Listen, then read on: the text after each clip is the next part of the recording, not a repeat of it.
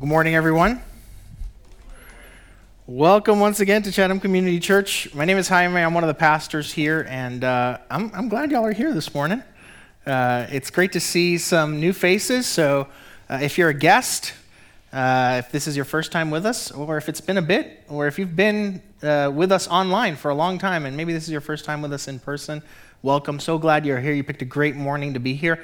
I'd love to say hi and chat for a bit at the end of the sermon, so I'm going to be at the end of the service, so I'm going to be in the back under that exit sign. Come say hi, and particularly if you haven't received one of our welcome gifts, make sure you grab one on your way out. A number of years ago, I took my first trip overseas, and I was with a group of people who were local, and we met up with a group of people from other nations and connected also with a group of people who were local to the area. And one of the evenings that we were there, we went to a nearby village. They had connections, our sort of host country folk had connections in that nearby village, and they took us there, and we had a meal, and we were sort of welcomed to something, somewhat of a cultural showcase. And there were lots of demonstrations that happened in the midst of that, participations. There were lots of different local dialects being spoken, lots of things happening, and I understood none of it. I didn't speak the local language or any of its dialects. I didn't really understand the local village traditions, though I had a sense of the general country traditions, and this was going long, and I don't know if it was because I was tired or whatnot, but the longer it went on and the more things were happening that I was unfamiliar with, I started to feel overwhelmed by my sense of disorientation. I started to feel unsettled. I started to feel uneasy at all these foreign and new experience. And in a moment, it got to be too much, and I turned my head away from what was happening, and I had a look that was not kind. I don't know if you could have understood it as disgust or unhappiness or whatever, but I turned away, and one of the folks who was on the trip with me from the host country caught me as I was doing that. He caught my eye, and I immediately felt a ton of shame, and I tried to explain that I wasn't trying to be offensive, but I really couldn't get the words out before he leaned over, and in about 20 seconds just gave me enough information about what was happening and what was going on and what it signified that I felt ease, and I was able to re-engage and participate well with the rest of the evening. It's natural when we are experiencing new things, when we are experiencing different cultures, when we are having experiences in different contexts, or when different things happen in familiar contexts, to feel disoriented, to feel curious, to feel that you have lots of questions about what's going on. And depending on the experience, if you linger with those questions for very long, you might start to feel unsettled. You might start to feel uneasy. You might start to feel even a little scared. You may not be sure, we may not be sure how to respond, what to do, how to engage or not engage, and we get this feeling that maybe this isn't something we should be part of because we're concerned if we try anything, try to say anything, try to do anything, try to engage in any way, that we might end up taking a wrong turn, making a mistake, offending someone. And so it's natural. Without orientation, without someone to guide us, without someone to let us know what is going on, or to debrief something that happened that was unfamiliar or foreign, we may end up deciding to opt out of future opportunities in that context, of future experiences of that nature. Something like this is what happened to me the first time I went to a Catholic Mass as a child. I went with my grandparents. I was a child. The Mass was in Latin. Everyone knew the words. Everyone knew when to stand. Everyone knew when to sit. Everyone knew when to kneel except for me. And no one explained to me what was going on. It was years before I ever set foot in a Catholic church again, when I ever took part in that tradition that my family had. And I think it's also one of the things that's behind why so many people are reticent to talk about let alone participate in any experiences that are connected to the Holy Spirit. We were either present when something happened and we didn't understand it and no one explained it to us, or we heard about things and they sounded fantastical and frightening and maybe uncomfortable, and we didn't want to be part of it. Or perhaps we've caught wind of some of the abuses that are committed that are framed as the work of the Holy Spirit, but are anything but. We end up opting out. We end up missing out.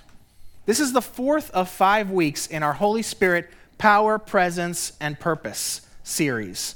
And the previous 2 weeks, I let you know that today was going to be a little bit different, right? And if you weren't here, the previous 2 weeks, I let people know that today was going to be a little bit different. Welcome.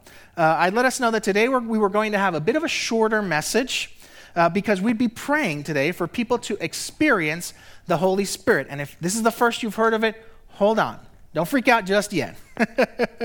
The reason we're doing this, the reason we're going to be praying for people to experience the Holy Spirit is because the passage we're in today ends like this. How much more will your Father in heaven give the Holy Spirit to those who ask him? And so it feels like a good response to that message is to do that. To ask the Father to grant the Holy Spirit. But here's the thing. Jesus builds to that in that passage. He builds to that. He orients people on the context of what that might be like. And for the last 3 weeks, we've been doing a bit of that here at the church. We've been building some context, some framework for what it might mean to ask for the Holy Spirit. And we're going to do a little bit more of that today, leading into that prayer time. We're going to do a little bit of teaching, a little bit of clarifying, and a little bit of explaining, and then we'll have the prayer time. And hopefully, if you've ever been a part of something and have felt disoriented, we'll be able to address some of those things and make you feel at least comfortable engaging again. And if you've never been a part of that, at least I hope you'll feel welcomed into that, to at the very least be present and try. So if you have a Bible, we're going to be in Luke 11, and I invite you to go ahead and find that. If you don't have a Bible, we're going to put it on the screen in just a second. We're going to read the first 13 verses of Luke 11. Luke is one of the 4 accounts that we have of Jesus' life, Matthew, Mark, Luke, and John. And in this instance, Jesus is doing some teaching with his close followers. So here we go, Luke 11, starting in verse 1. One day, Jesus was praying in a certain place. When he finished, one of his disciples said to him, "Lord, teach us to pray, just as John taught his disciples." This is John the Baptist, not John the apostle or follower of Jesus. And he said to them, "When you pray, say, Father, hallowed be your name, your kingdom come. Give us each day our daily bread. Forgive us our sins, for we also forgive anyone who sins against us, and lead us not into temptation."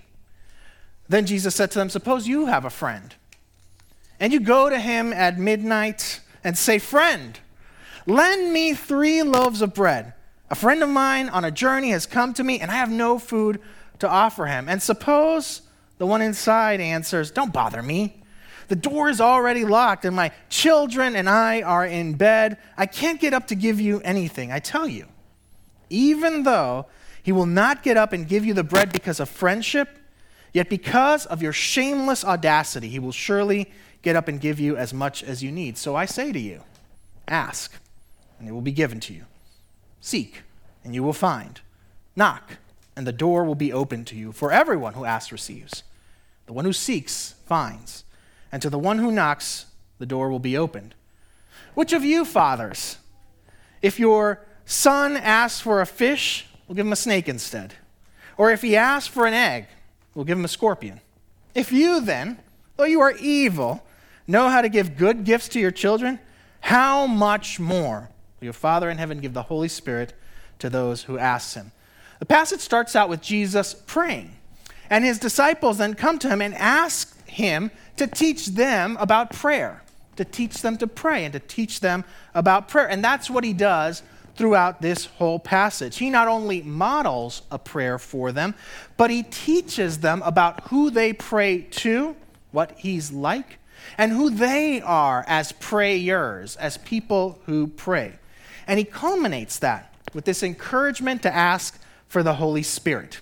Now, we could preach a number of sermons just on this passage, but because of what we're going to do today, I'm just going to focus on a couple of key words or phrases that will help frame our time of prayer. The first is Father. Father. Right from the start, Jesus establishes a particular type of relationship between those of us who pray and the one who we pray to. He is establishing that even though we are praying to a God that we cannot see, a God who is Lord over all, a God who is supreme, who is high and holy, our relationship to God is one of intimacy. It's a personal relationship. It is a close relationship.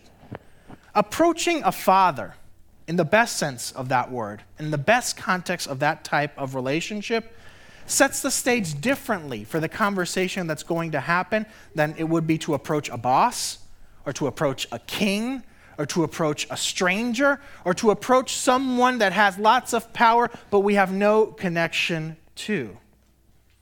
It's different than if we're just approaching the transcendent. And a lot of those things could be said of God. God is king, God is Lord, God is ruler, God is transcendent, and yet he is also Father. And framing prayer that way, framing our ask that way, sets the stage for the way those conversations happen. The Father is the one you would ask for provision and expect to receive it. He's the one you would ask for protection and trust that in his love he would grant it. He's the one you would ask for counsel. He's the one you would ask forgiveness from should you have done something wrong. Jesus frames all this and frames our time in prayer for the Holy Spirit as being one in which we address the Father. There's intimacy. There's personal relationship. There is care. Then Jesus goes on to tell a parable. A parable is a story with a lesson embedded in it. And the story is about a man who goes to a friend at an inopportune time to make a big ask. It's a big ask so that he can meet a need that has come to him. And the friend is none too pleased about this inconvenience. The friend is in bed. His kids are in bed. Most of those houses shared rooms, so there was one shared room where everyone slept. So it was incredibly inconvenient and disruptive. And Jesus tells the disciples that the reason the friend is going to give the man what he asked for has nothing to do with the relationship. It has nothing to do with the friendship. It's not because that friendship is strong. He is going to supply what the man is asked for because of the man's shameless audacity. The man's shameless audacity. Shameless audacity is what makes the difference for the man to get what he needs from his friend. The shameless audacity is experienced in that the man believes. He asks believing that his friend can supply what he needs. The man asks believing that his friend can supply what he needs. He's convinced that there is nothing wrong with asking, even though it's at an inconvenient time, even though it's disruptive. And he's confident that his friend would do it. I'm going to say that again. This shameless audacity looks like the man asking, believing that his friend can supply. Convinced that there's nothing wrong with asking even though the time seems inconvenient, and confident that his friend would do it. Shameless audacity. How would our prayer lives be different? How would our lives be different if we approach the Father with shameless audacity? If we approach the Father in prayer with shameless audacity, believing that God can supply what we need, convinced that there is nothing wrong with asking. Someone in my small group this week said, it's kind of like entitlement, but in a good way. Right? I don't know that there's a good way, but anyway, convinced that there's nothing wrong with asking him. None of that, well, I really don't want to bother God with this. He's probably super busy taking care of other parts of the world. None of that. None of that plays into shameless audacity. And confident that God will supply what we need at the right time. How would our lives be different if we prayed with shameless audacity? And then Jesus starts to wrap up and wrap together the shameless audacity and the praying to the Father in the later chunk. And he starts with a principle. See, ask and receive, seek and find, and knock, and the door will be opened. There are a number of people who read that and think that Jesus is just repeating the same point over and over again. He's reinforcing it in 3 different ways. And I think you can make a case for that. We have a group of people from our community who write reflections for us during the week. They're called the Connect Devotionals. And this week, a number of them took a pass at Ask, Seek, and Knock. And it was really refreshing to see them approach it from different perspectives and dig in different ways. So if you didn't get a chance to read the Connect Devotional this week, I encourage you. They're on our website. Go check them out. There's some really refreshing takes, some of which I hadn't thought about, but you can look them up. I wonder if there's something not repetitive about these 3 things, along with our folks in their Connect Devotional. And I wonder if it's connected to how God supplies what we need. One is for when we are aware that we have needs. We ask. If we're aware, we can ask, and God will provide. If we are unaware, we can seek God and trust that even when we are unaware that we need something and are seeking of God, God will provide what we need. And the latter, there are times when we encounter obstacles or barriers or things that make us feel like we've stopped at a door. When it seems like there's an obstacle or a closed door, what this tells us is that we can knock. We can persist. We can stay engaged, and eventually the door will be opened. Eventually someone will open the door. The answer will come. Because here's the thing. The good Father, they're invited to ask with shameless audacity, is the one who gives. He is the one who says that he can be found. He makes himself findable. And he is the one who opens doors over and over again.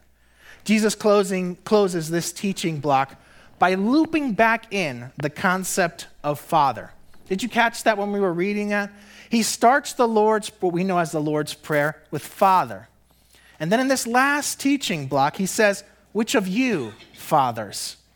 He's tying in the concepts, and he draws a contrast between earthly fathers and the heavenly Father. And he sort of tongue-in-cheek says, if you then who are evil know how to give good gifts. He's not necessarily saying that people are evil. What he's saying is, compared to people, God is extremely good. God is beyond what we understand as good. And when we compare humanity to God, if where we're at, we know how to give good things, then how much more? How much more will what the Father gives, our Father in heaven gives, when we ask with shameless audacity, how much more will that be good? And it is in that context, it is as he builds to that he comes to this phrase. How much more will the Father in heaven give the Holy Spirit to those who ask him? The ways God the Father answers prayer are good. They're good. And I say that acknowledging that sometimes we ask for things and the answer is no. We talked about this the first week. Sometimes it's no because the Father's prerogative is to not give us what we want, but to give us what we need. And sometimes we miss God's response because we're seeking our answer. But God always responds, and his response is good. I say this acknowledging that sometimes we have to wait, and waiting feels uncomfortable. But I believe in the waiting, God is being good. That answer is good because God is good. And so when he tells us to ask the Father in heaven for the Holy Spirit, regardless of your experience, of what your experience has been like, regardless of whether you felt disoriented, whether you've seen or heard about some of the abuses, at this core, asking for the Holy Spirit is good. Asking God for things is good because the Father is good. It's good because the Father is good. And when it's been abusive or when it's led to improper use, it's not been God. I can promise you that. Because the Father we pray to, the Father that we ask for the Holy Spirit, is good. Here's an image that comes to mind when I think about our asking the Father. It is good because the Father is open-handed. He is generous. He is at the ready to give. He can sustain us and hold us. He can lift us up. He can care for us and love us. That is the Father whom we're told to pray to. That is the Father who is good. The Father who sends the Spirit is good. So the sending of the Spirit is good because the Spirit is good. We're asking a God who lifts us up and sustains us, who formed us and saved us, who forgives us and restores us. The Father is good. The Son is good. The Holy Spirit is good. So in asking for the Holy Spirit, what he's encouraging them to do, what he's encouraging us to do, is to ask the good Father for the good Holy Spirit. And because when we ask, we receive. Receive the good that the Holy Spirit has for us. And that's what we're doing today. We're going to ask the good Father for the good Holy Spirit to do the good work that needs to be done in us today. Now, what might that look like? What could that look like? I'm going to do a little bit of explaining and orienting. First, by saying that the goal of the Holy Spirit is not to create a spectacle. The goal of the Holy Spirit is not to draw attention to us. The goal of the Holy Spirit is to glorify Jesus, to glorify God. When the Holy Spirit comes, that is the goal. But let me name a few of the ways that the Holy Spirit might move in and among us today and set some expectations for us. Let me start with some of the ones that have sort of outward or observable signs. And some might call these ecstatic expressions. I'm not going to explain all of them because there are a lot, but I'm explaining the two that I'm most familiar with and maybe the ones that those of us have encountered or heard of. One is what has been classically called the manifestation of the gift of tongues. And we're going to talk about the gift of tongues next week because we're doing Acts 2.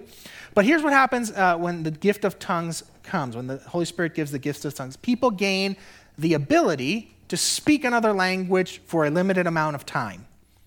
There are two ways that this tends to manifest classically. One is that they speak a language that is known, and that because someone needs to hear a message. Either it is known or it is interpreted.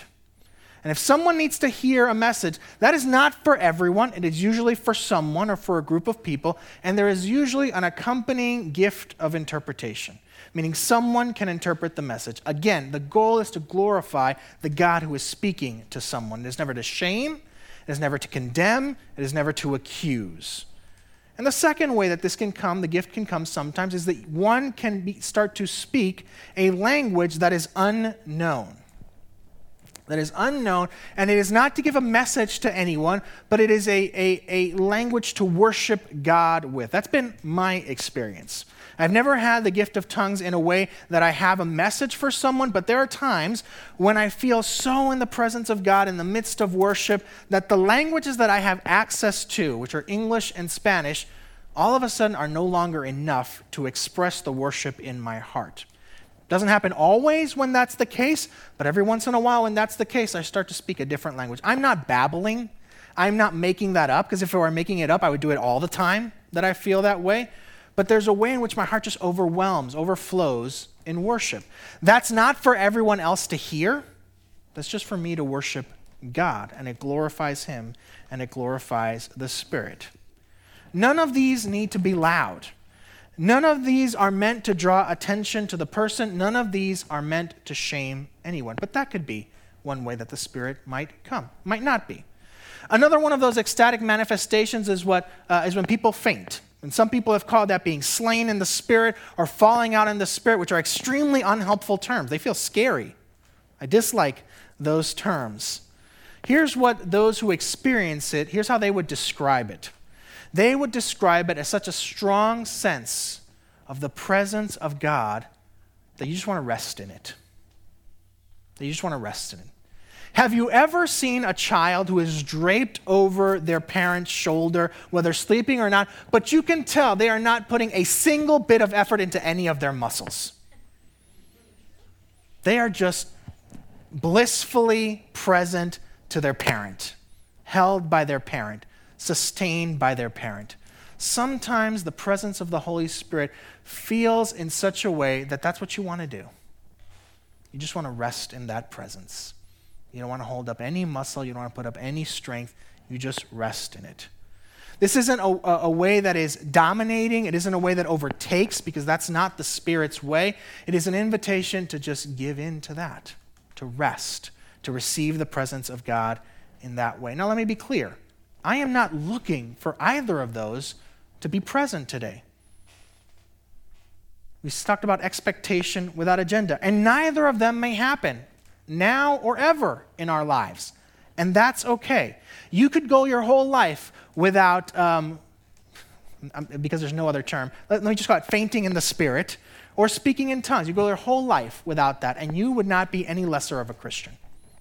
You would not have any lesser of an experience of the presence of God. You wouldn't be any less of a child of God. So here are some other ways that the Spirit might come.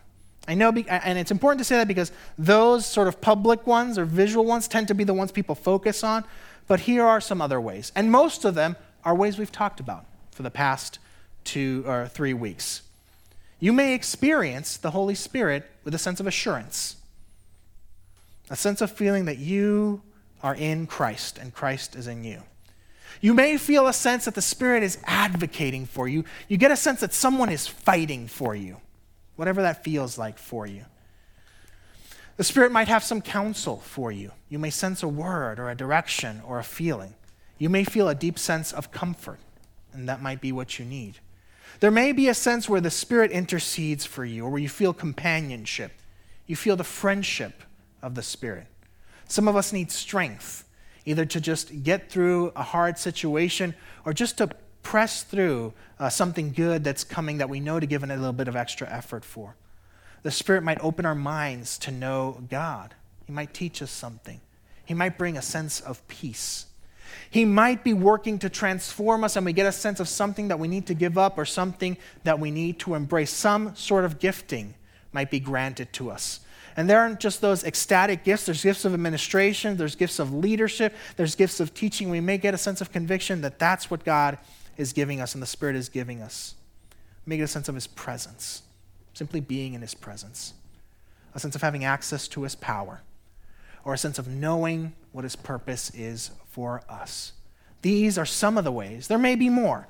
These are some of the ways that the Spirit might be at work in and among us today as we pray for the Holy Spirit to come. No spectacle, nothing necessarily that might be scary. Many of these things might feel welcoming to us today. Here's the image that I want us to have as I explain what our prayer time is going to look like. There's a little bit of scariness to that, right? But that child is blissful right now, because she knows that even though she's experiencing something that might feel exhilarating, might feel new, might feel fresh, might feel exciting, she knows she's in no danger, because her daddy's going to catch her. Her daddy's got her. Some of what happens today might feel new to you, might feel fresh to you, might feel exciting to you. You may be tempted to feel scared, but here's what I want you to know. The good Father that we're asking to give the good Spirit has got you. Has got you. You can trust Him. Whatever He's going to do is going to be good. Here's what our next time is going to look like. I'm going to start it off with a little bit of silence. I'm just going to invite you to consider how you might be open to the Spirit. Yeah, you can join me on stage. Just a little bit of silence, and invite you to consider how you might be present to the Spirit. And I'm going to mark that time when it closes. And I'm telling you everything I'm going to do so that nothing is surprising to you. The second thing I'm going to do is I'm going to invite those of you who want to experience the Spirit to stand. And I'm going to pray a general prayer for the Spirit to come however the Spirit wants. And then I'm going to invite those of you who want to experience the Spirit in a very particular way, whether it's from the list I showed, and I'll put it up at that time, or something else, to move into the aisles. We've got folks that we've invited to pray for you, and they're just going to pray what will likely be a very brief prayer that whatever it is that you feel you need, you would experience from the Spirit. And we'll see what the Spirit does. You have 3 opportunities to opt in. You don't have to opt into any of them, but I do hope you opt into as many you feel you want to try out and many you feel that God might be inviting you to. So let me pray to open our time, and then we'll have a time of silence for you to consider yourself before the Spirit and what you might want to ask. Come, Holy Spirit, and guide this time. You are the good Father, and you've invited us to ask for the good Spirit. You are Lord over this time. Would you meet my sisters and brothers now in the silence and later on in the prayers that we pray? Amen. Take some time in silence.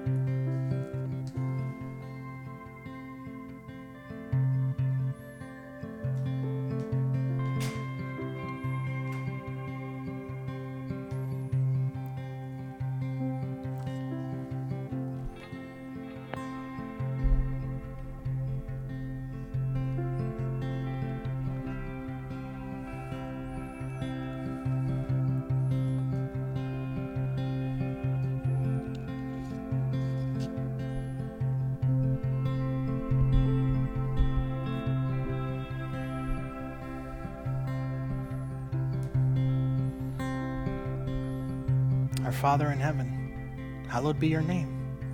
Your kingdom come, your will be done on earth as it is in heaven. Give us today our daily bread, and forgive us our trespasses, as we forgive those who trespass against us. Lead us not into temptation, but deliver us from evil. Yours is the kingdom, and the power, and the glory, forever and ever. Amen.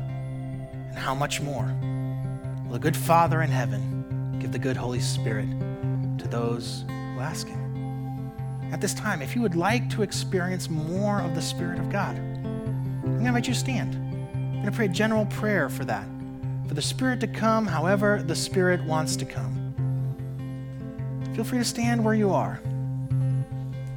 We're trusting the good Father to do his good work, and if you don't feel ready to stand, you don't have to stand now. Don't worry about it. You can stand whenever you want. There'll be other opportunities.